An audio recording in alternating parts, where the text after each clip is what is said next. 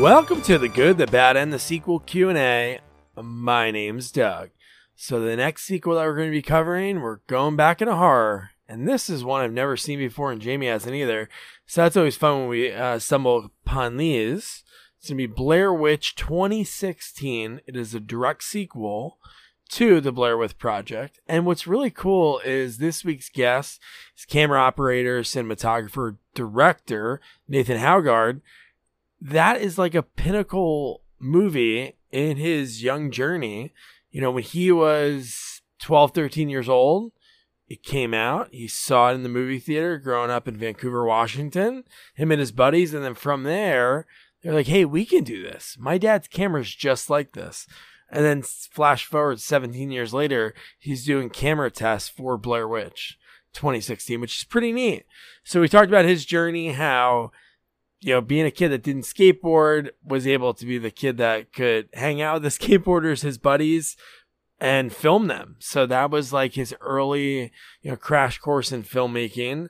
And then after high school, this is all he wanted to do. He goes down to LA. Somehow within no time, he's hooked up. He's working at James Cameron Studio. So anything shot in 3D, including the original Avatar, he worked on. He had some great stories about that. And then from there, he said, you know, I want to get behind the camera. He did some reality TV, Real Housewives. We talked about some of the amazing things that he kept. You know, one of my favorite questions, as you know, is asking people mementos that he kept from set. He has some really neat ones. One is somebody's Christmas cards that he gets, which is really cool. And we talked about the short films that he shoots with his friends, sometimes directing, sometimes cinematography.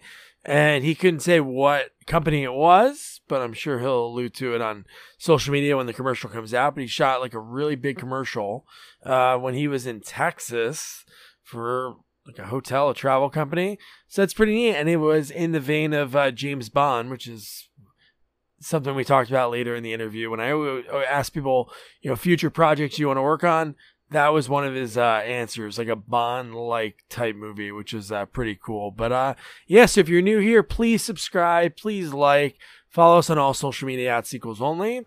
And without further ado, here is Nathan Haugaard. I always like to hear about the beginning. So like Nathan, I guessed before because you were out in Florida last week. You're from Florida, but you just went there for work and sandwiches. But like, where are you from? I am from Vancouver, Washington, which is not Vancouver, British Columbia. I lived in Portland. Yeah, I lived in Portland for a few years. Nice. Then you know, and it's crazy how many people that you talk to, and they'll be like, "Oh, I didn't know you're Canadian," and it's but no, not Canadian, but Vancouver. But they were close, which is kind of confusing. Like when I tell people out here, I'm in Jersey. I fall for the trap of when people are like, oh, yeah, where are you guys from? I'm like, oh, we're from New Jersey, but we lived in Portland for a few years. And like when you say Portland on the East Coast, I think Portland, Maine, which I guess that makes sense. A lot closer. That's all you know. Vancouver, what are they, 5 hours apart, 6 hours apart? The Vancouver, two Vancouver's, yeah, probably about 5 to 6 hours if you went like straight on I-5. Yeah, probably that, yeah. Cool, that's cool you grew up there, dude. Nice. But yeah, that was a great place to grow up, like, you know, running around making movies in the forest. I grew up with a big forest in my backyard. And so we'd like play Army, you know, just super awesome, young, all-American boy stuff. Yeah. And yeah, my buddies made skate videos. Okay. And so that makes sense. Your age, like the 401 videos, late 90s, early CKY. 2000s. Yes. Remember CKY?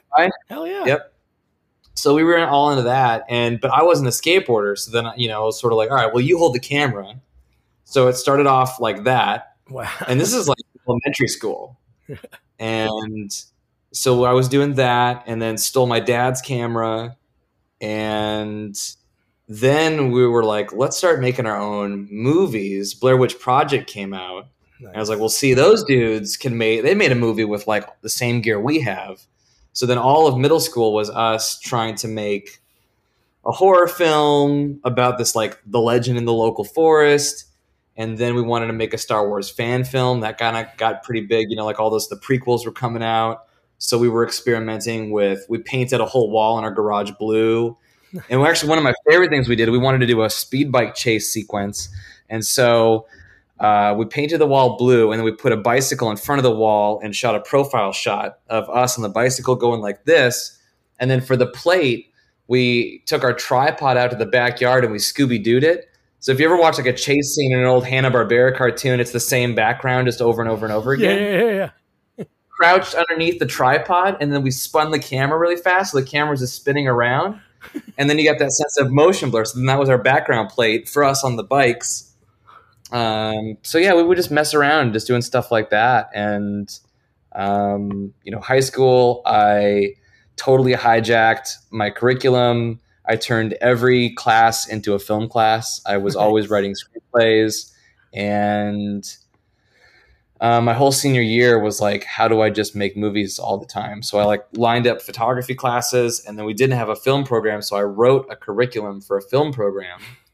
And we just made movies all the time, and came to LA and kept making movies and started getting PA jobs. Had some really cool PA gigs, and then like the coolest, it all really came together in 2009.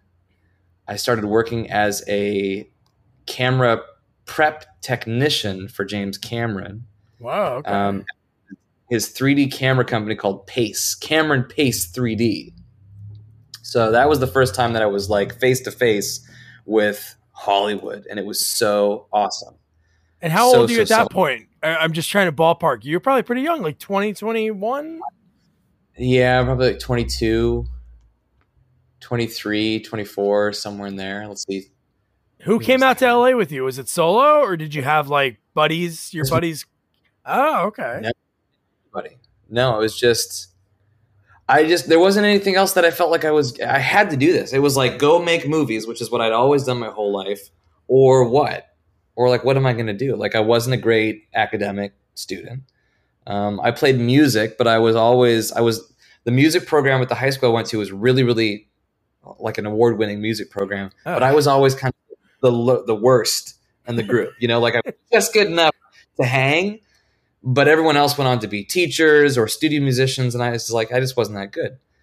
So I was just like, I don't know what else. Like, I don't love anything else the way I love telling stories.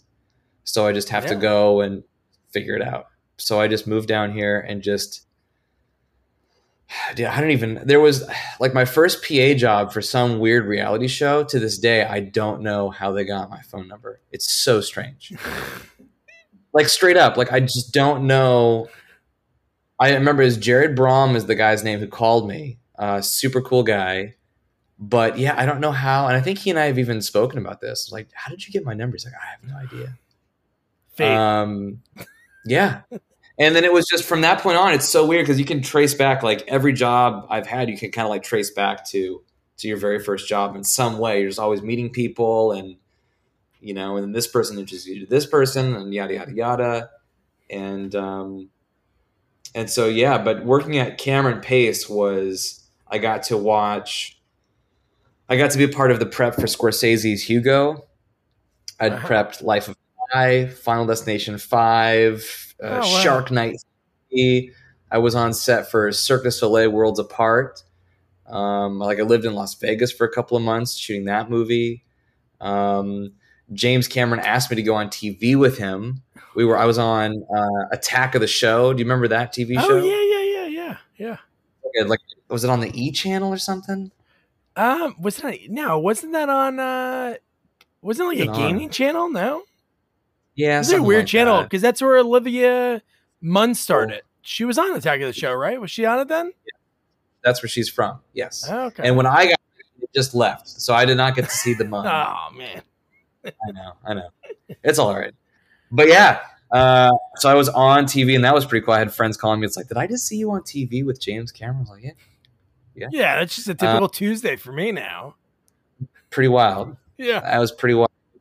So all this time, are you still shooting on your own? Obviously, you're working at that, but it's like one of those things. Like even while you're working, like when you're not working, you're still kind of like honing your craft because that's how you get ahead of people. No. Yeah, I never really looked at it like getting ahead of people. It was just that's what I was hungry to do. Like Yeah. if I wasn't, it's to this day, if I'm not creating something, I feel there's like an internal guilt, which I go to therapy, I work on, I try to get over it because you want to just chill sometimes and just like it's okay to just be. But I just have to be creating something. It's my friend Nene calls it a blessed unrest, and it's just this like there's this thing inside you. You're just like I just gotta be creating, and so yes, there's always like a day job, and that can even be now as like a director or cinematographer. You're like, cool, that sounds like a great gig. I'll go do that gig, but you're kind of always angling like, what am I going to do for me on this thing, and then what will this afford me the ability to do for me? Like after this thing. So yeah. So you mentioned before I cut you off before X Games. So you're shooting everything. You're shooting sports. Yeah, we did too? everything. Well, all things 3D. So this was like 3D was booming. So this in the wake of the first Avatar. Then now it's this, and this is they hadn't really figured out post-conversion stereo yet. They were developing the software to do that, but still the purest philosophy was if you want a film in stereo, you should shoot it natively in stereo, which means 2 cameras. And you either are going to do a side-by-side rig, so the 2 lenses or the 2 cameras and the whole lens and everything is right here. But the problem is that and this we would have had, they were just phasing out 2/3 inch cameras. So that would have been the Sony F23. And so it's actually F23 for a 2/3 inch chip. And those were pretty good cameras. I'm trying to think. I think Speed Racer, don't take this with a grain of salt, but I think Speed Racer was shot on the F23. So that was a pretty cool camera. But then when you moved up to a Super 35 sized sensor, now everything is bigger. So the front element on your lens is bigger. And so you can only get your lenses so close. And so actually what James Cameron was experimenting with was, can we shave down the lenses so that you have a flat edge so that these lenses can get close? Because the lenses up front are the entry point for light coming in is such that then by the time you get all the way back to where the sensors are pretty far apart. But for good stereo, you want the sensors to kind of be as far apart as your eyes. Because then when you watch something back in 3D, if the sensors are wider than your eyes, it can kind of make you like feel sick to your stomach. So the game you're always trying to play is how do we get those camera sensors to be the same interocular distance, is what we call it, the same distance between your pupils. So then to combat this issue of like you couldn't have 2 cameras physically get close enough to do this, then they built what's called a beam splitter rig. So now you have one camera inverted, shooting into a mirror at 45 degrees, and then the other camera is shooting through the mirror. So it's a 2-way mirror. Oh my God. So one camera shooting through this mirror at 45 degrees, and then the other one up top shooting down into it and actually filming the reflection of an image on that mirror. So just this piece of mirror is like $8,000 for a mirror. And then the whole rig is just like crazy looking. And so they did like beam splitter rigs. That was Tron Legacy, Pirates of the Caribbean 4, Scorsese's Hugo Cabret, Life of Pi. All of those films were predominantly like your A camera is a beam splitter camera. Because what that allows you to do then, because you're not physically getting your cameras close together, you're shooting. So you can actually calibrate them so the cameras are both shooting the same image. So your interocular distance can become 0. And then that gives you the ability to slowly dial up your interocular distance. And the greater that distance, that separation, the greater the 3D effect. So James Cameron will always talk about, he's like, what's your 3D budget? He's like, if you really want to have a good 3D experience, you have a 3D budget. So then you're constantly, that's like the artistic choice of like, well, how 3D should we make this shot? And so his philosophy is kind of keep it pared back. Don't go like full blown out 3D all the time. Kind of keep it really calm. And then for those big set pieces, then maybe you really kind of increase the interocular distance. And you really increase the 3D-ness of the shot.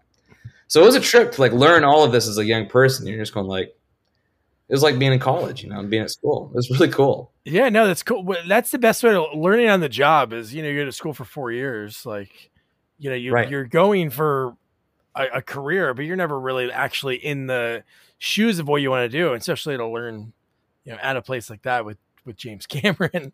That's crazy Yeah. that the camera rig. So is that why, like, because you're right, that was like that first spell of 3D. Yes. Like that was like the bit, well, besides the 80s 3D. Right. That they had the 80s phase of 3D. Did you ever go to Disney and see Captain EO? No, I haven't. Okay, it's a shame. I don't think it's there anymore. So Captain EO was a 3D music video, like Purple Rain. It was like a 20-minute experience with Michael Jackson as the star. Oh, wow. But it's directed by Francis Ford Coppola and shot by Vittorio Storaro, who shot Apocalypse Now. And they shot it in native stereo, 70 millimeter IMAX. So they had 2 IMAX cameras shooting side by side. But the thing is it's friggin' IMAX cameras shooting side by side. So that film experience can be a really disorienting one because, again, the interocular distance was so great. There's a fly flying around me. The interocular distance is so great that people kind of had a hard time getting on board with it. So it was good that it was only like a 15, 20-minute experience because you're sitting there in the theater going like, whoa, like this is pretty intense. But like, no, for real though, like crazy technology, like IMAX cameras. Like this is like Nolan's wet dream, like we're going to do not one 70 millimeter camera, but 2, like it's crazy.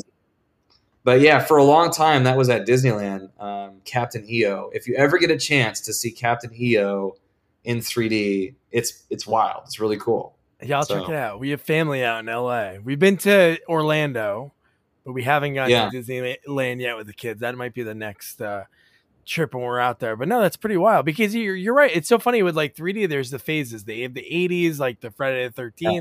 They have the horror 3Ds, and then that era that you're talking about. And then because remember 3D TVs were huge for like there was like this small window. I feel like it was a year. I was just like, oh, 3D TV, it's where it's at. They would like have Comcast by us would have like a free 3D channel. Then it just like fizzled out. Yeah, it is expensive. The glasses are uncomfortable because the 3D TVs had active glasses, and so the glasses have to shutter sync, and so they're flickering between different. So the TV uses its refresh rate to show you 2 images so fast that you can't really see. And then the glasses sync up so that one eye is operating at the right eye shutter refresh rate, and then the left eye is flickering at the left eye shutter rate. So you're only seeing one image, per coming from the TV. It's a whole thing. Yeah, it sounds like it. So yeah, no, people weren't stoked on that. And then just, stereo production of a film is expensive because it's twice as many cameras, right? Because like every camera rig is actually 2 cameras. So if you think about the traditional budget of a Hollywood movie, now you're doubling it. Yeah. And so they started to get really good at what's called post-conversion. So you shoot your film in mono on set, and then they would do a few different tricks. Like they could shoot plates. Are you familiar with like what plates are? Yeah. So you shoot plates. And so then that way, because the reason you need to shoot a plate is because you have to understand what's behind the thing that you're going to set your convergence point on. So your convergence point is these 2 cameras are going to intersect. Your fields of view are going to intersect at a point, and that point of intersection is called your convergence point. And your convergence point is the screen. So anything that happens in front of that convergence point is popping out of the screen at you. And anything that happens behind it is depth. And so you have to understand, okay, this eye is going to kind of see, my right eye is going to see around to the right a little bit. So then you'd shoot a plate so that you can, when you manufacture this frame to lock in that convergence point, you can kind of know like what's there, like what's around the thing. So they just kept experimenting with different ways to do this. And now, the software is beyond, it just blows my mind what people can do. Yeah. So. And then like Star Wars tried to cash in on that when they re-put the movies out in like the 2012, and they weren't even doing like actual like 3D. It was more like just pulling things forward. So like when you're watching with the glasses on, like things just look closer. Like nothing really moved too closer. Jurassic Park was, I think, the one of the best that did it. The original Jurassic Park they re-put in the movie theater. It was like pretty good. I missed that. I didn't see that. The The raptors original. jumping through the ceiling looked like they were coming out of the screen. It was really good. Yeah, there's so many cool things that come and go to the theaters that you're always a little bit bummed. Like I just wanted to go see Return of the Jedi in the theater, period, this past day. And yeah, I missed it. I wasn't able to go, but it's just great getting to go back. Some of those classics, if you haven't seen them on a big screen, it's so awesome when they bring those back. Yeah. Check them out. In the 90s, when you were young, like just before the prequels came out, I don't know if you were too young then, but when they redid all those movies to like set up the prequels, I think it was 96, 97, 98. They did the original 3 films, and it was still pretty cool. Like my dad saw them 20 years prior, so it was pretty neat. Yeah. So back to you, Nathan. So like from there, you're working with Cameron, and then what was like the job? Because obviously you were shooting movies as a kid. So it wasn't like you're just a camera operator. You had this vision for like the full, like directing and doing all that. So like from there, what was like the first, like, cause there's a lot of things on IMDb. I know some aren't like correct, but there's like things you're working on first credit. And this might be when you first got out to LA, 7th and Hill, still photographer for like a short film. Was that out in LA or still back home? No, that was here. That was cool. Here. I met this super cool guy, Ryan Postis. He's just doing awesome stuff. If you look up Ryan, he's always been a really cool visionary, and he and I hit it off, and he gave me a chance to come and just help him make this film. They shot that on 35 millimeter. We shot down in the Diamond District in downtown LA. That was just a super cool experience. But yeah, I did like some production design stuff. Like I was helping set up shots and just help. It was like I was just kind of like hanging out, like helping any way I could. It was cool to be a part. I think we had to do reshoots, and my buddy Anthony Rigo flew down from Vancouver, Washington. We had made movies together in high school. I was like, dude, come help me make this movie with these cool dudes. And so he came down, and that was just a really fun experience. But yeah, that was a long time ago. Was that 2007? That's what it has on here. But it's like, it's all about just being on a set. Even like, even if you obviously getting paid is great, but it's like the experience is like a huge factor too. So what would you say the first time, obviously like working with Cameron, going on Attack of the Show, like being involved in so many like huge projects, but was there something like individually, like another thing you did after that? Cause there's like, somehow you're working on Real Housewives or like a Bieber music video. Well, Bieber was because it was 3D. Part of that. Okay. Yeah. So that was all. Yeah, it's varied, right? It comes from just saying like yes and just being excited. Like, so I'm kind of always so Bieber I was a 3D camera assistant for that. So I was pulling convergence. So you have someone pulling focus and then someone pulling convergence. So that's what I did on Bieber, and that was at Madison Square Garden, New York. That was cool. And then Housewives was, I want to operate a camera. Like, I don't want to be a career assistant. I want to shoot. And it's like, well, if you want to shoot a movie, good luck doing that before you're 50 years old. I was like, got it. And, I was like, maybe I had a little bit of a chip on my shoulder because I was like, I don't know if I really want to I don't want to pull focus for the rest of my life. I want to be more, so it's like, maybe movies aren't right for you. Maybe you should go do TV. And it was really easy to become an operator in reality TV.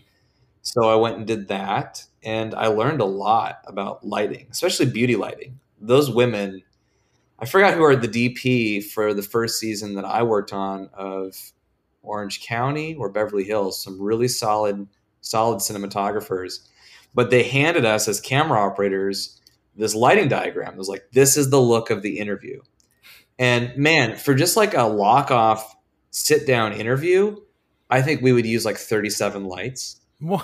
I mean, it was just really wild. Really, really, really wild. But I learned so much about beauty lighting and eye lighting and hair, like clamshell lighting, like all these old school techniques to light up these women. And so that was really cool.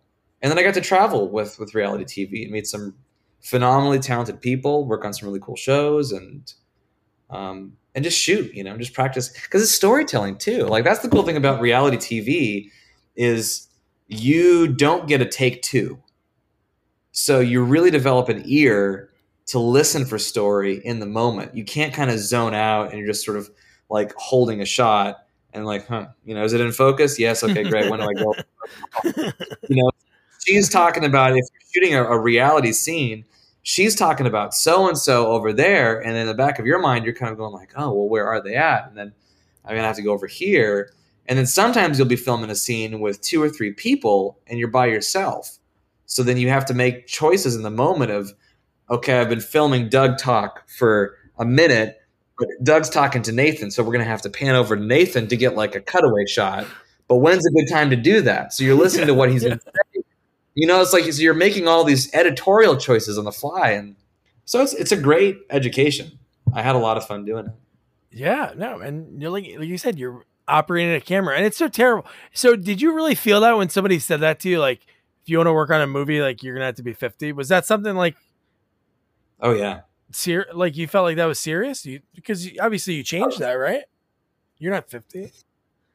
No, but I also, I have peers that played the game and they went the traditional route and now they're doing, I don't know. I mean, like we're all doing cool stuff, but, like what's Nick's last name? There's a couple of camera operators that, a buddy of mine was the Steadicam operator for the last season, 2 seasons of Stranger Things.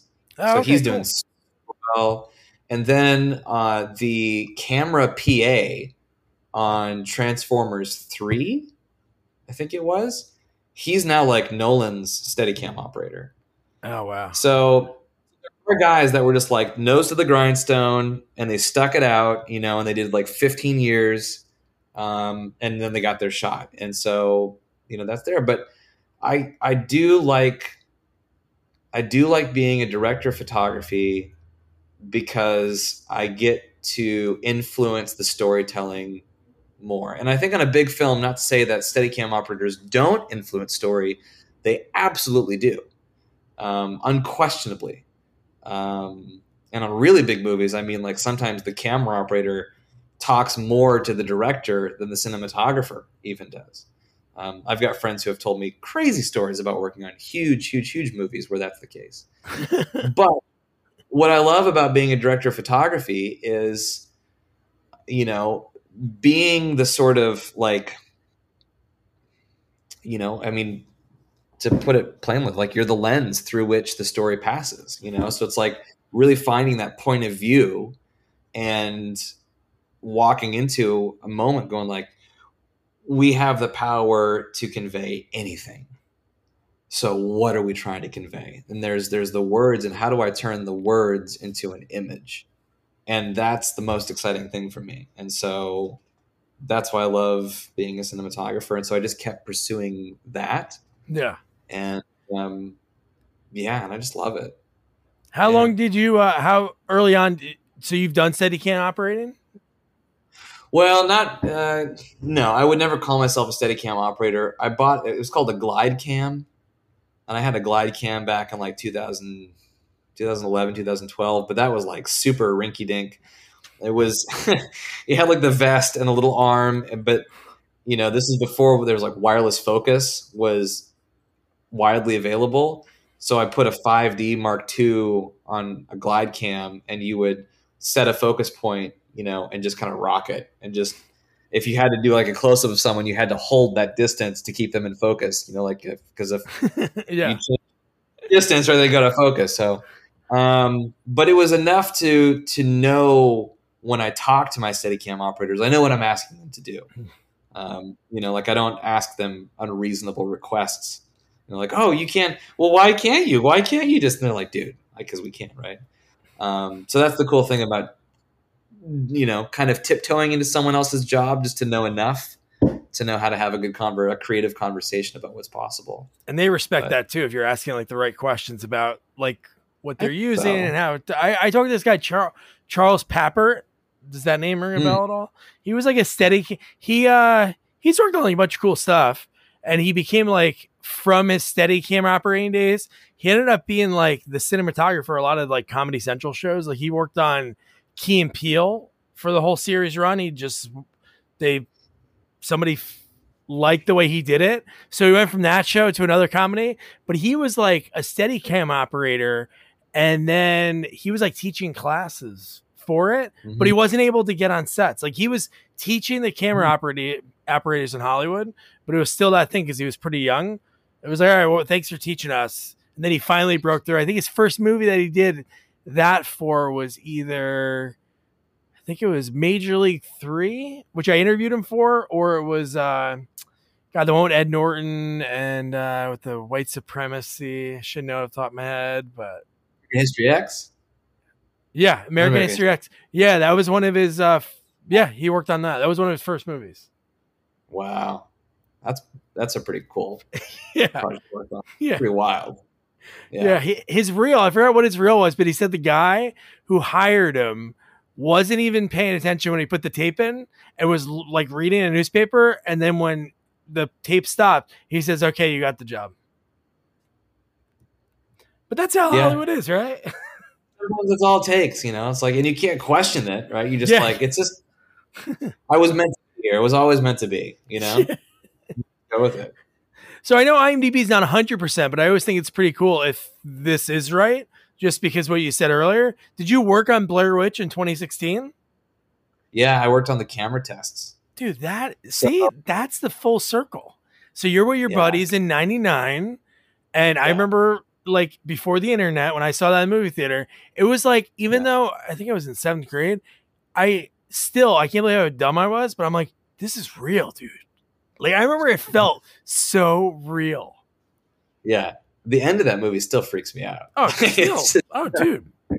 Because it felt real. Like, the way it was filmed, like you said, like, you know, as a kid, you can have access to your dad's equipment, and this is, like, what they shot it with. But it felt so real, like, when you're watching the movie and the one guy's going nuts, like, you know what? I threw the map in the river. Like, he's, like, going crazy. But when you see him standing in the corner, it's, like, I don't know, it's just still good. That's wild. Yeah, I think so. I like it. And then you got to work on that, which is cool. Like 2016, 17, 18 years later.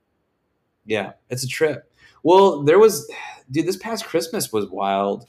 I went home back to Portland for Christmas, and I wanted to watch Avatar: The Way of Water in the same theater that I watched the first Avatar in.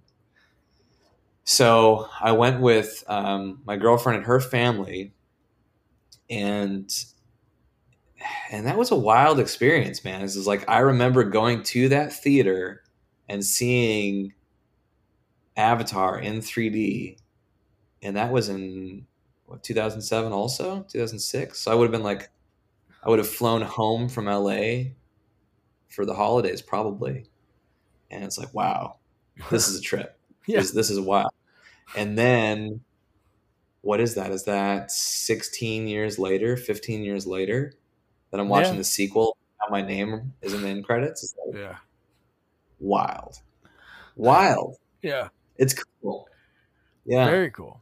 It's like this full circle moments. You think about why you got inspired to do anything, or person that you inspired them, and then you meet them. You know, obviously, I'm sure growing up, like James Cameron, like how many movies that and it's like you're talking to him and getting advice from him and learning from him. So just that in itself is pretty wild. Yeah.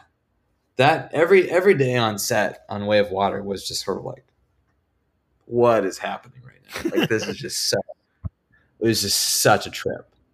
Yeah, man, such a trip. You just be sitting there looking around and going like, what is even, it didn't feel real, Doug. Like, it really didn't feel, there's this weird, unexplainable part of me that was like, oh, this is this thing that's happening that no one would ever believe, and it's probably not real, and there will never be, because it's so monumental also, you know, because like I was working on Way of Water in 2017. Yeah, and it came out. Yeah, it came out in 2022. So, you know, it's like, no one's ever going to see this movie. It's not real. It's not a real thing. Like, there's no way that this is like the Avatar. It's just a trip. You're like, I'm here. And then it comes out. You're like, wow. Wow. So wild. So it's wild because a movie was planned to take that long. That's like the wildest part, because other movies, it's like, Like I was watching the interview like 2 months ago. Jamie Foxx actually filmed a movie with Robert Downey Jr. Yeah, this is very famous. Yeah. Yeah, and he's like, oh, he's never gonna put the movie out. Jamie Foxx will never put the movie out. Because I think in the movie, I think Robert Downey plays like a Mexican or something. Like something crazy. Yeah. Yeah. So but yeah, that happens. Like movies get shelved forever, like Batgirl. Like it's really crazy to think about. Movies get all this money spent in them. It's like, yeah, it's okay. Yeah, that's wild. I had my gaffer worked on an Apple commercial that was directed by Inarritu. It's directed by Inarritu, shot by Lebesky, by Chivo. So they did this like huge Apple commercial back in the day. Never released it. Yeah. Apple was like, nah. You know, like they spent like millions on this commercial. And I was like, nah. Wow. But with Avatar, that was like the plan. It's going to take this long. I mean, I'm sure COVID probably put a hiccup on it. Yeah, the COVID put a hiccup on it. And then, you know, I think the plan was always, I mean, just, you know, I don't know Jim so well that I'm on the inside. But, you know, I know that it's going to be done when it's done, you know. And it's like, it can't take forever, but also it can't be not done, you know. So it's like, how much money can we throw at it? You know, he has so many superpowers. Both him and John Lando have, and then also Richie Bainham, who won the Academy Award for visual effects. Those guys have such an awesome, you know, like combined superpower to know the most economical way to wield that much money, because it's the most expensive movie ever made. So you're not just throwing money blindly at problems. You're doing things really economically to accomplish something that's A, never been done before, and B, we're going to get it done. You know, like we're going to finish it. It's going to look amazing. And gosh, it's just so awesome, you know, to watch people at the top of their game just crushing it. It's just incredible. And what's cool is when you go back, because I interviewed somebody that was in Piranha 2, James' very early movie, and I think he ended up only directing, I think like 75% of it. But it's funny when you go back and watch these movies, even if you go back and watch, I wouldn't even say like the first, the Hills Have Eyes, like the sequel, and you're seeing these guys, Wes Craven young, Cameron young, and you just see like, it's like, you know, Piranha 2, the piranhas are flying at people, they're hiding cadaver, like craziest shit off the wall. But it's like, it looks really good. You felt like you were watching Jaws. Like that's how well done the movie was shot. So you're like, oh, this guy can get, you know, he's gonna obviously be something. And then everything took off like the next year, I think, or 2 years later. So, well, I was having this conversation with another director friend of mine, and I think the most important thing to have when we make, because I shoot, you know, like I shoot low budget movies with my friends, and it's the best. You know, we have the best time because we're doing our own thing. You know, it's like I don't care how the movie's received or who watches it. Like we're having fun. Like we're making movies. But what's the difference between a bad movie and a good bad movie? And I think it's perspective. And I think it's, you know, no one tries to make a bad movie. But if you go in with a strong point of view and a strong perspective and a love for cinema, you can't help but make a pretty good movie. So I think that's what's apparent when you watch, you know, filmmakers that we think are great.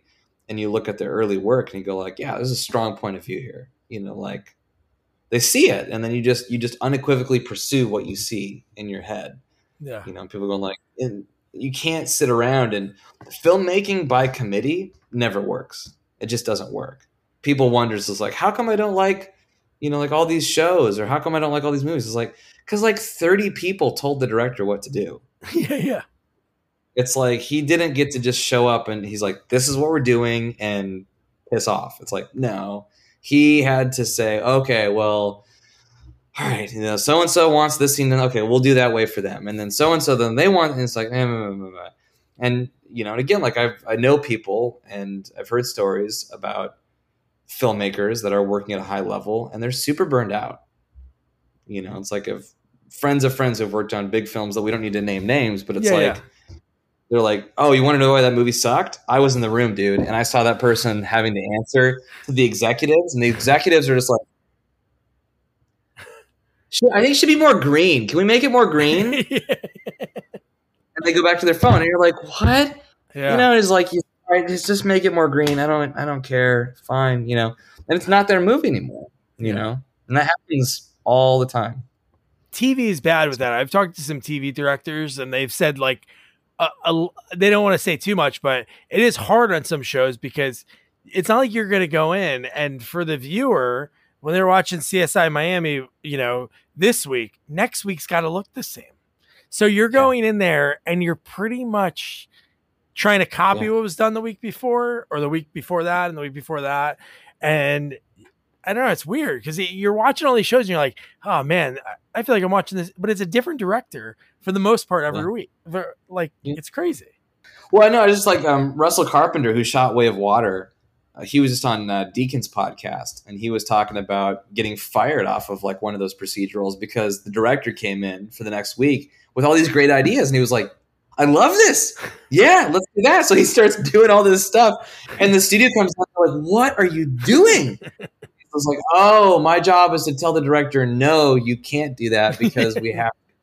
Man, he's like, I don't want to play this game, so it didn't work out. But yeah, you're totally right. No, it stinks, but I guess it stinks for the director, but for the audience, I guess some people would be like, "Hey, this looks totally different this week." But it would be kind of fun. Yeah. Like I don't know if you watch After Party on Apple. That's like a fun thing they did. It's mostly comedians in it, but what they do is there's like a murder. But what they did the first season, I haven't watched second season yet. The first season, each episode was shot different. So like Ike Barinholtz's episode was kind of like a action movie. Like it was like he was in Fast and the Furious, the way it was like shot. And then the other one was like more of like a French art film. And they do like all the different based on how the character is in the show. But no, it's clever to do things like that. But those shows that are, on every week, like Grey's Anatomy is going to look the same no matter who, no matter when you tune in. Right. Yeah. Yeah. So for you, because obviously filmmaking is different nowadays. Obviously, what goes into it, I think, is like the XYZ of it. It's the same. Maybe obviously the equipment, things like that are different. But like, what does it take to get to that next level? Because obviously your goal, and you want to do it way before 50, and I think you will, is to be a cinematographer on like a major film. But it seems like it's the gap is so much. I don't know. Maybe it was always the same way, but do you feel like it's like what's the steps to get there? I don't know. Yeah, well, I don't know. I feel like I think I definitely have friends who will maybe get there before I do because they've played by the rules a bit better than I have.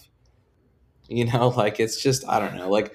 But it's just like that goes back to like who I was in high school. Like I was never the person who's like, give me a homework assignment. I was like, nah, like I don't feel like doing that. I'm gonna do something else. Like I've always wanted to do it my way, for better, for worse. And so, working on a I really want to shoot a James Bond movie. That's my goal for sure. Nice. Like, I want to do a James Bond movie. And if I can't shoot a James Bond movie, I'm going to do something that looks and feels like a James Bond movie.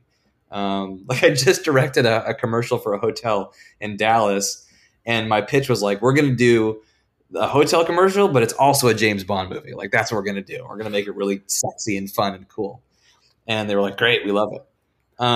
That's cool. How'd that go? Was it like a local, like a Marriott or?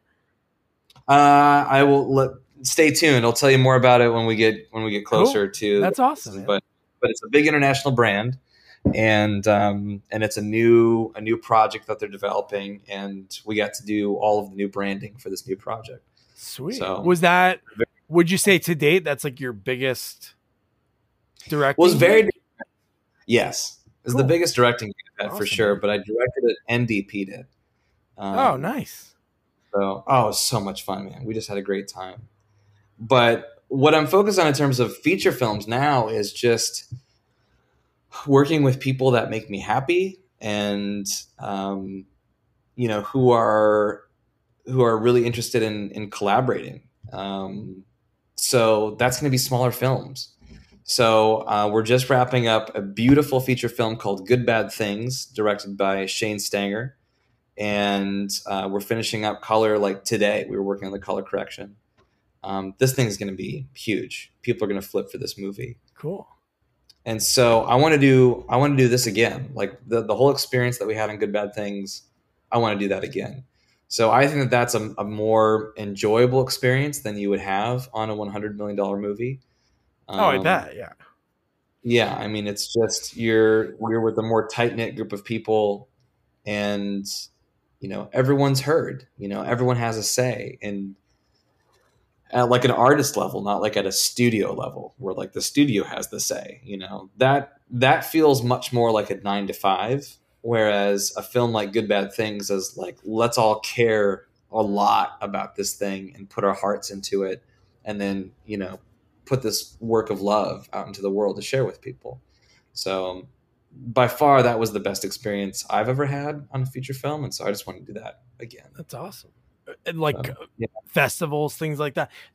But still, even with that, that's how you can get noticed too, because that's how I don't know if it's like the studios or producers, they go to, I'm sure, all the not the Comic Cons, but the film festivals, and they're like, hey, that guy has an eye. It looks good. It's the way it's shot. And then, because there has to be a way for those people to get to the next level. Like there has to be, but I just don't know. Like I've talked to people that are directors, but they get told whenever they would go in, like Griffin First. His dad was Stephen First. You ever see Animal House? His dad was Flounder in Animal House.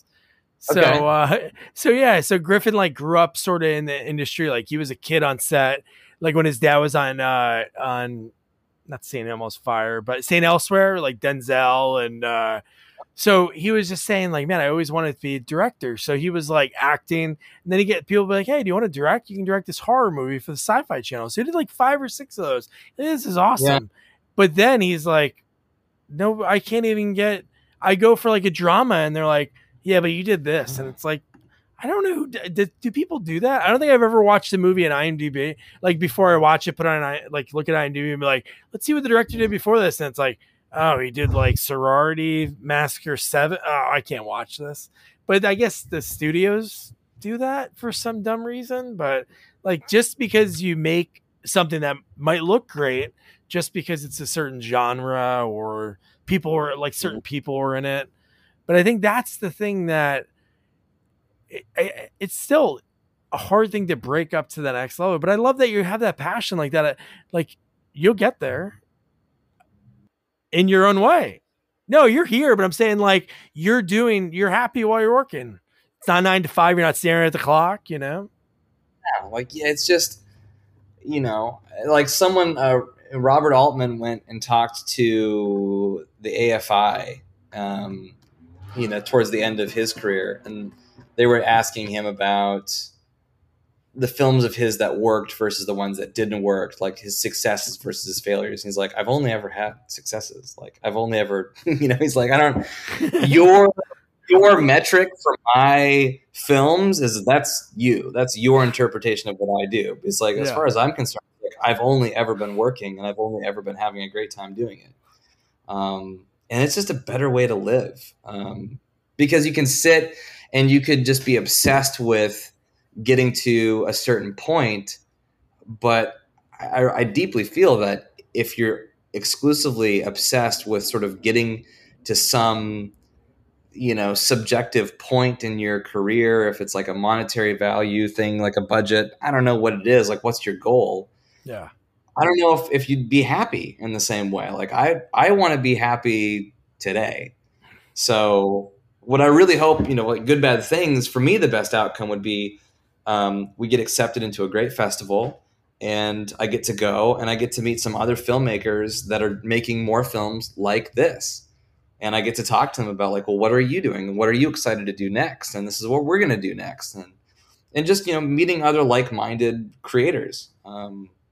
And then, if there's something for us to work on together, great. But yeah, I don't know. Super interested to see how this strike that we're going through finishes out. But I've had a number of people say, something to the effect of like, oh, this is like kind of came out of nowhere and this happened so fast. I'm like, listen, this did not come out of nowhere. This is happening since Universal was sold to this like Japanese corporation in the 90s.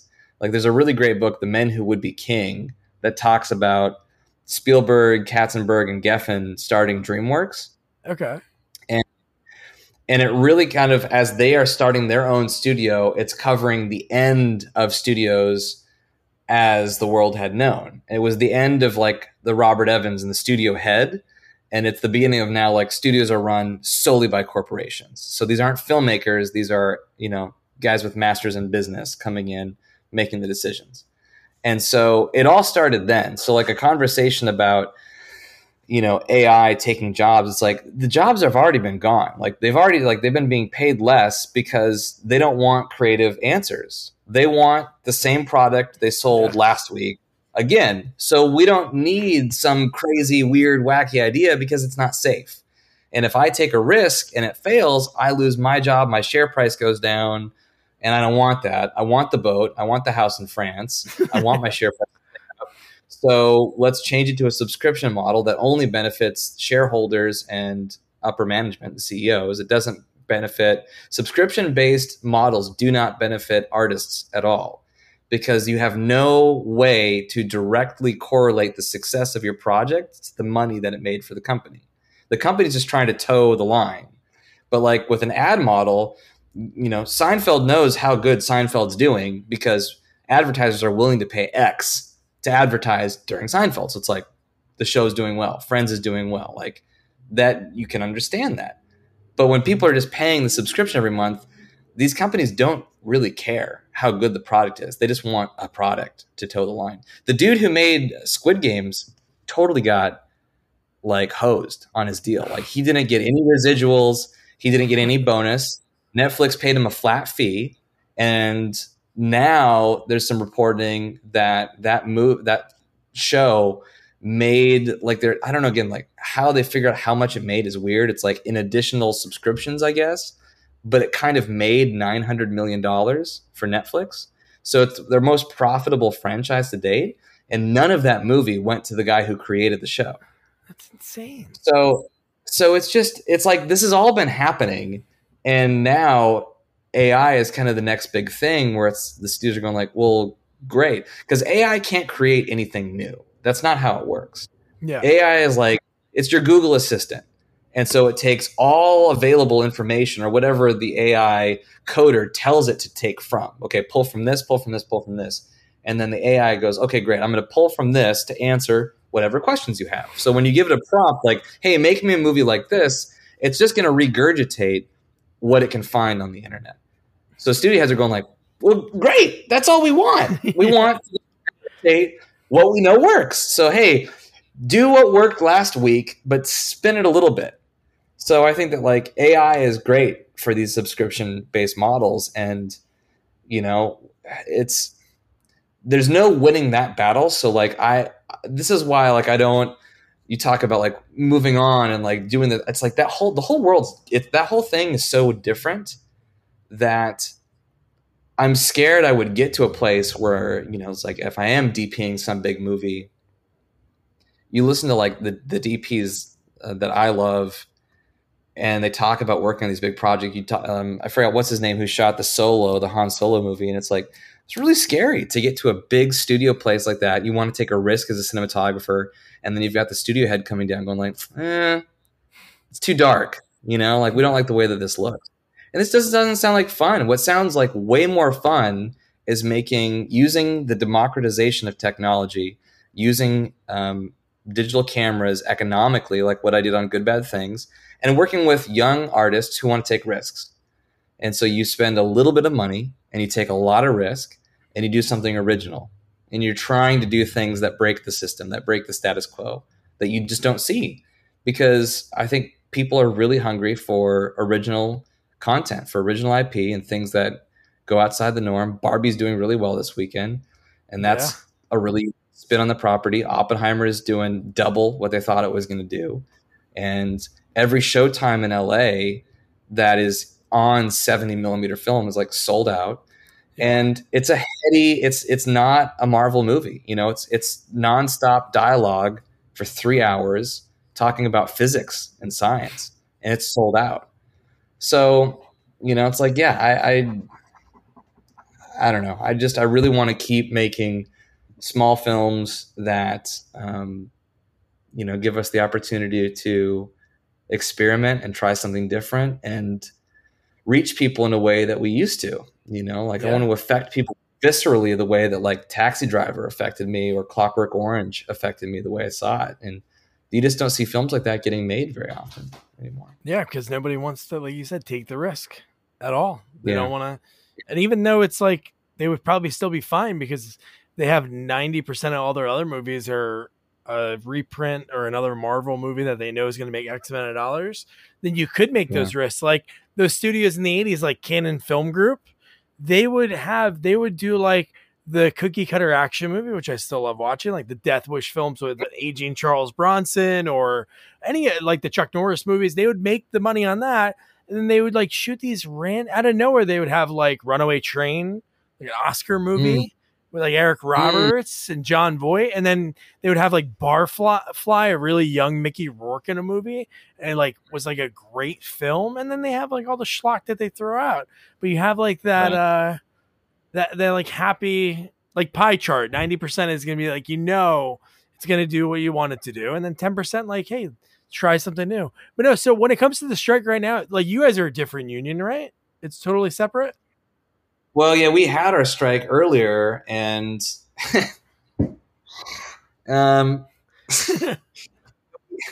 everyone in my union voted no against the deal. So by popular vote, the cinematographers, the camera guild, local 600, IATSE 600, voted no. We don't like the deal. And our leadership said, we cannot in good faith proceed with a no vote because we already kind of told them we would take the deal. And we were like, well, why did we even vote then, dude? Yeah. Like what?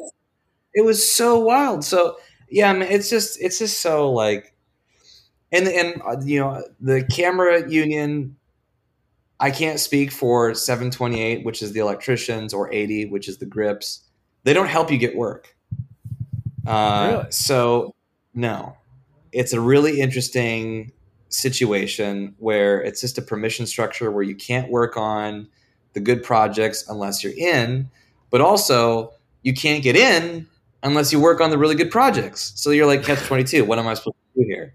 So, you know, my own pathway into the union is a story for another episode, another day. But, you know, it's like to say I'm disenfranchised would be accurate. You know, it's like it's never directly helped me. I've been on the benefiting side where being in the union has been, you know, I've worked like a 20-hour day and I got a sweet paycheck. And then I was like, great. But also if you're working on a great project with a great director and a producer who's a solid human being, you know, I have made not a lot of money, but I have been cared for deeply. You know, like I've been a part of a family where it's like we all are working really, really hard. We're not making a lot of money, but we're eating well and we're sleeping well and it's safe. So, you know, it's like you can find the unions are great to protect the people who work on these big studio projects where it is like a 9-to-5 job. But they're just going to keep pushing to lower their costs to, you know, to profit more. And that's only going to continue, you know, like there's no interest in, you know, art for art's sake. That's not really there. You know, I don't know. It's just, I think you just gotta like, just be happy doing what you're doing. Don't waste your time pining for what could be, you know, like there's something else. And if you're super hungry to play the game, then yeah, play the game and have fun. And there's beautiful, beautiful work being done by my peers, you know, on some of those big projects. You know, it's like the pinnacle of technical achievement. A lot of these shows, like the new Indiana Jones, I'm like, technically the most perfect looking film. Not my favorite movie, but like technically I'm watching, like this is wild. Like it's just so stunning. Like it's just so stunningly beautiful. So So it's like, yeah, there's great craftsmanship done there, but like, I just, is it fulfilling? Yeah. I mean, I don't know. I don't know. It's all about, not, whatever. It's like whatever works for, Nathan, or whatever works for anyone, like when it comes to life, because you're right. Like you want to be happy today. It's not like you're going to be like, hey, you know what? In 10, 15 years, I'm going to be miserable for 10 to 15 years, but in 15 years, it's going to be great. But in a year, you could walk across the street and hit by a car. So it's like, there's so many exactly right. Yeah.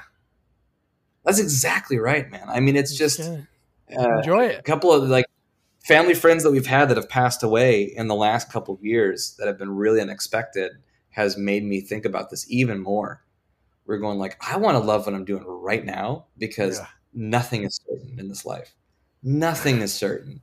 No. And it's like, oh my goodness, like I would rather go and just, it's just, I got a roof over my head. I'm eating well. I love my car, like I love my hobbies. It's like life is good, like what more do you want? It's like we're super blessed to live in America. I feel that way. It's just, I just feel so lucky. So lucky. I just, like I live near the beach in Los Angeles. It's like, what more do you want, man? It's just, so yeah. So we're like right at an hour and this has been great. Just a few more things just to like circle back. Yeah. You're talking about the AI and it's so funny.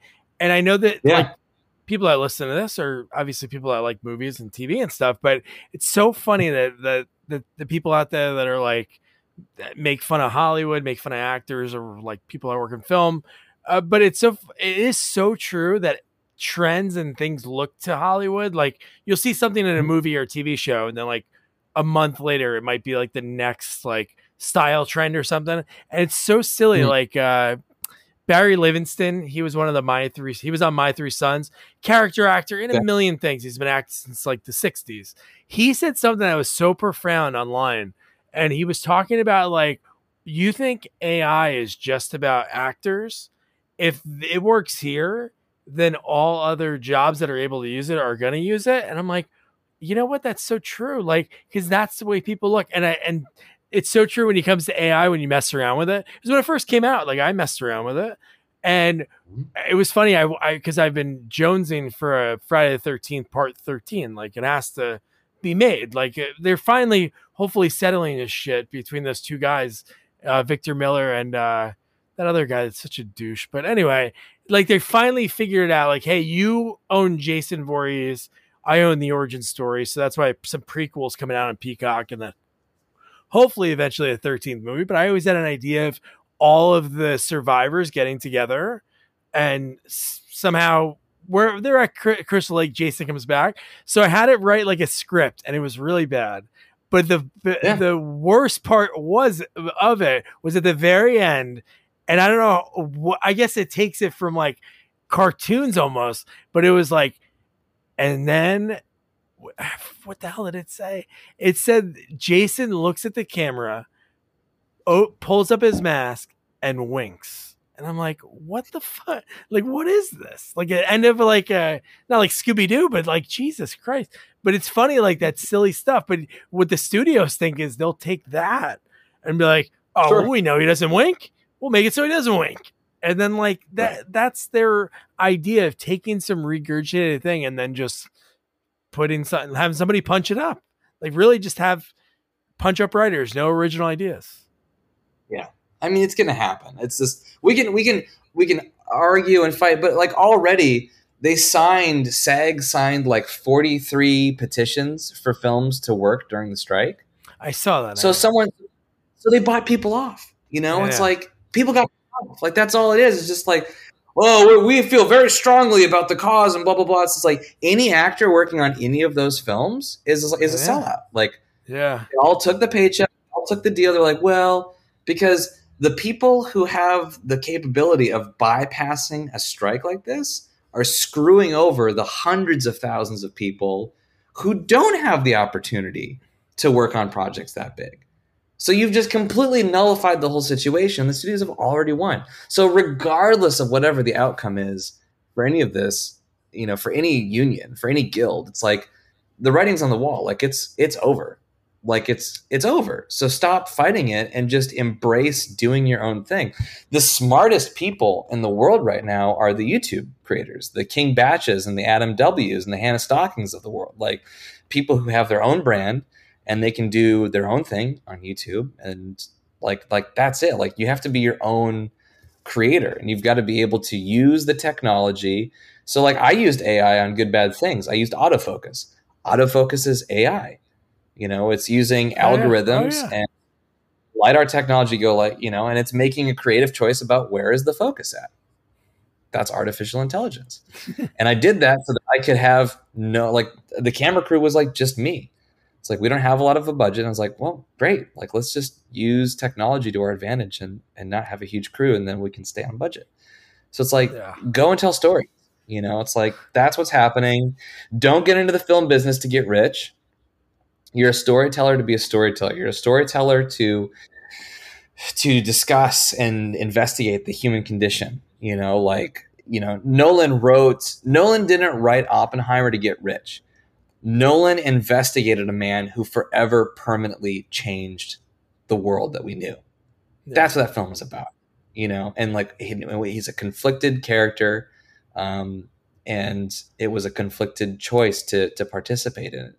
You know, the whole thing is fascinating.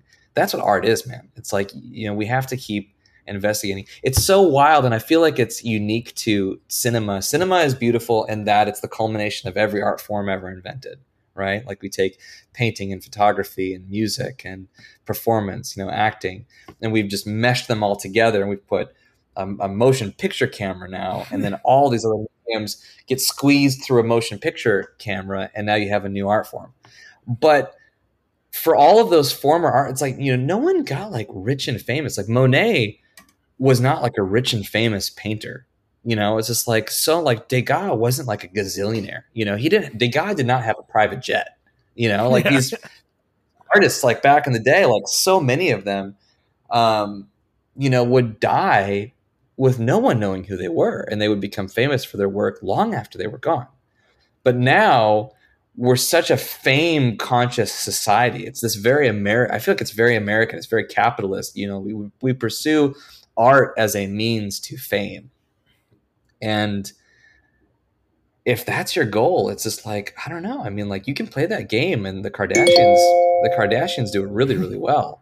They do. They stopped their show, and then they went on to another network and got like paid whatever. But I think the one thing to not talk too much about the AI and the strike, but I think the one thing that was like eye-opening for people was like, I've interviewed actors, and they talk about like, I helped an actor write a book, the guy Larry Hankin.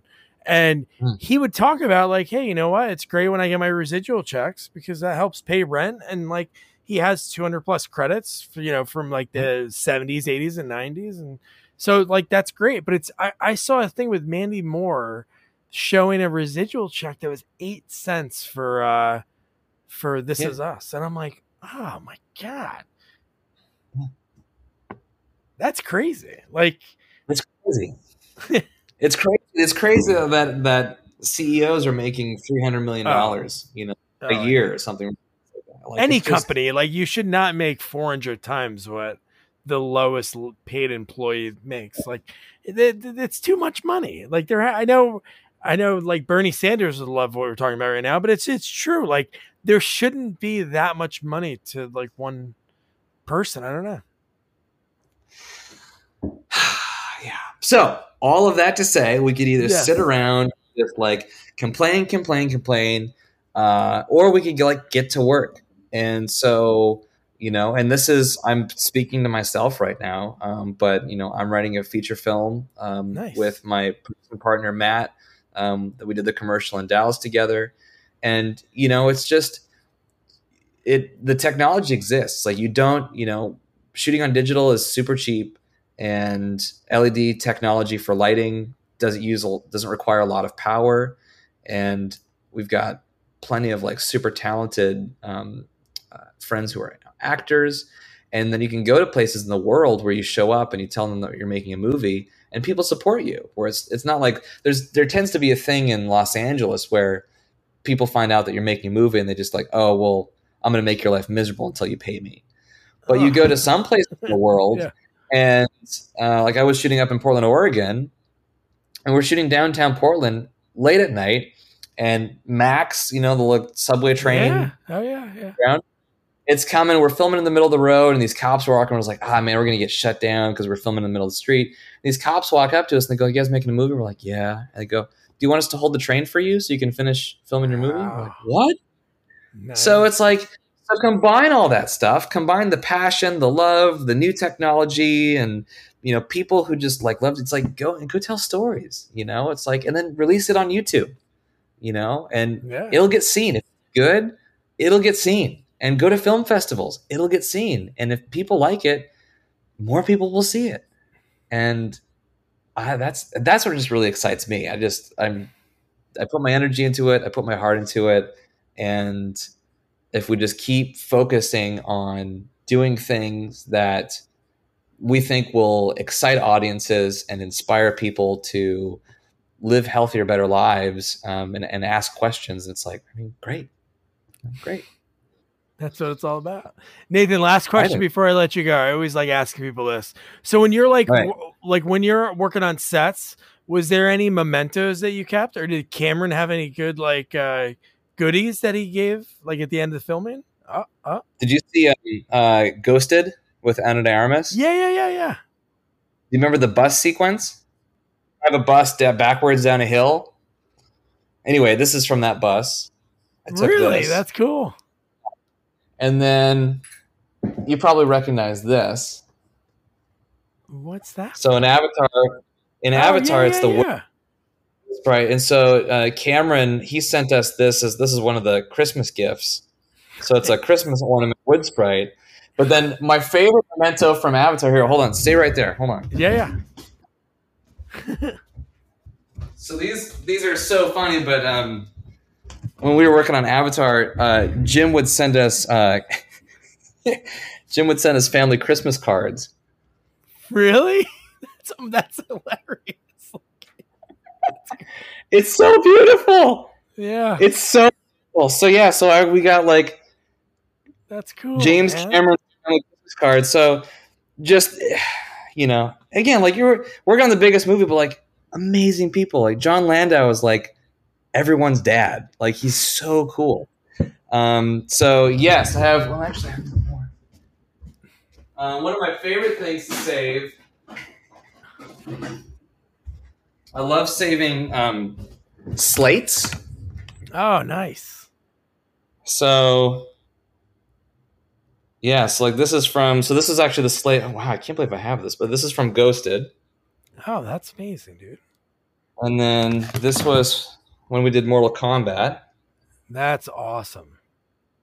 And then Water Unit, Avatar sequels. And then this one's pretty wild. Oh my God, dude. That's really cool. So, yeah, some really, really cool. And then this is a movie I shot for the Lifetime Network. A Christmas Harmony. Nice. Lifetime, Vancouver. The other Vancouver. Is that where you went? Lifetime. No, we shot that in Crested Butte, Colorado. Okay. But I know Hallmark has a little headquarters. All the Vancouver people I've interviewed that moved back up there, that were in Hollywood for a little bit, that's their bread and butter, those Hallmark movies or Lifetime. It's a good place to film. That's cool. I gotta say, every time I ask that question, not saying the actors don't have good stuff. John Carpenter gave this guy Peter Jason, he's a great character actor. He has the best gifts, the end of films, usually leather jackets. That's cool. But now there's one guy who's Steven Poster, cinematographer. Okay, so his thing was he lived in John Carpenter's house. He bought John Carpenter's house that Carpenter owned when he directed The Fog. So the jacuzzi scene with Adrienne Barbeau is in that house in the movie. So he goes, really cool. Doug, you want to see something really cool? And I go, yeah, because he worked on Blade Runner, and he runs over and he picks something up, and it was in a set piece. I forgot what scene it was. I think it's the first time when Harrison Ford meets Sean Young, like the first time he meets her, and in the back there's Yep. just like these random like metal pieces on the wall, and he holds it up, and I'm like, oh my god, it's so cool. He's like, yeah, they said we could take what we want at the end, so yeah, I grabbed that. I go, what do you do with it? And he goes, I use it as a doorstop. Yeah. Yeah, no, but it's like anytime I love tchotchkes. I love little things. Oh, Like, dude. Ones that have stories like this guy, Ron Schmidt, last one. But Ron Schmidt, he worked on The Shield, and he took when Michael Chiklis, like, I don't know what he folds up. I think he puts his number on, but he makes it into a paper airplane. And he throws like his card, like, and he goes, I picked it up and took it, and I have it on my thing. I'm like, that's like so cool. so cool. To somebody else is just trash that would have got picked up and thrown in the garbage, but it has like a memory. Yeah. If when you're out here, if you ever come to LA, there's a fun thing that we can do. We can call and get a drive on to the Universal Studios prop house. And so you go there, and it's where you would actually go and like rent props. But they have, in a case, they have like some famous props that are kind of like meh. So like they have the mold for the fertility idol from Raiders of the Lost Ark. Really? So like the idol that from the very first, like that was cast, like the mold is in there. And then they have like props from Jurassic Park, and they have the wooden ball from Minority Report that says John Anderton on it that rolls down the thing. Yeah. Like that little wooden ball is like in there. It's pretty cool stuff. Yeah. I love it, man. Yeah, it never gets old. It never gets old. It's always awesome. And slates are cool. I've never seen anybody with slates. Whenever I ask that, nobody's ever had slates. That's pretty cool. Yeah, because like and my favorite thing, what I like to do at the end of the film, I have everyone autograph the back too. That's so awesome. This is for Mortal Kombat. So this is everyone I could get on my crew. Because that's the other thing too, is it's like, you always think like, well, actors are going to give autographs, but it's like, yeah, actors are cool. But like when I meet the craftspeople who worked on these great projects, when we were doing the commercial in Dallas, I was like, well, I'm going to hire the best there is. My audio mixer, Stacy Brownrigg, he was the audio mixer for Office Space and like cool. Idiocracy. And I was like, oh my God, dude. I'm like, you're a legend. You're so, fantastic. It's just so cool. You just like, you meet these people and they're the ones that like, they're the magic makers. It's like, you've got the ideators, the James Camerons of the world. And those people they are who they are. Like, we know who these people are. Yeah. But then there's the thousands of craftspeople. Yeah. Nia Koo, another gaffer. I'm maybe been butchering his name. I did this fashion commercial, and I got to hire him to be my gaffer. He was the gaffer for a badass film called Bone Tomahawk. Have you seen Bone Tomahawk? Kurt Russell. Yeah, man. And so it was like, and again, it's like a smaller, lesser known film, but like I'm a huge fan. And then he did Come On, Come On.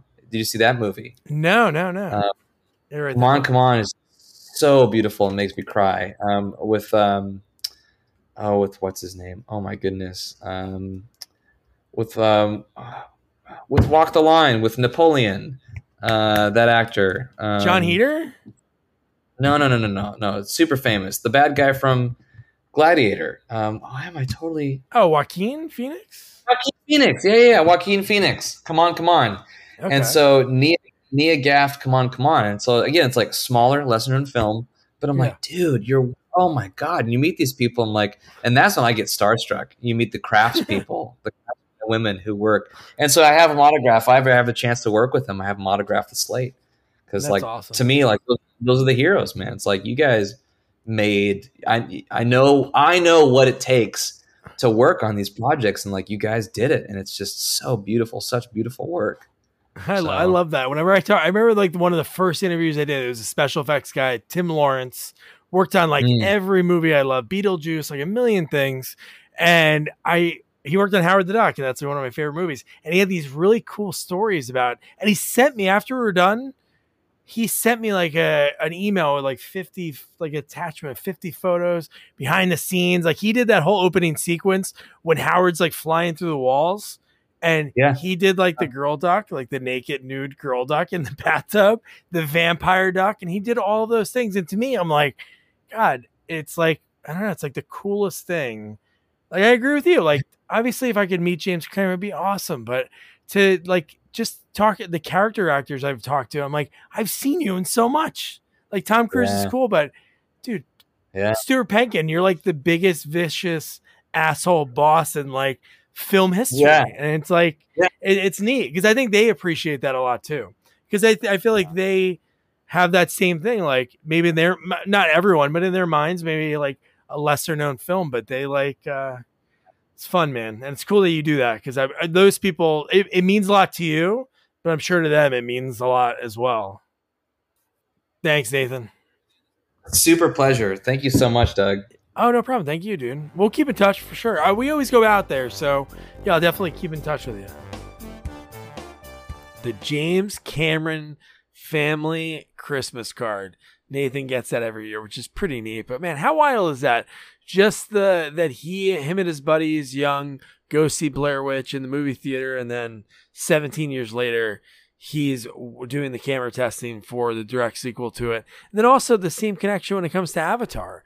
Like, after he worked on the first one, he saw it in a Portland movie theater, flew back, visited some family, and then his name is in the credits for Way of Water, which is really cool.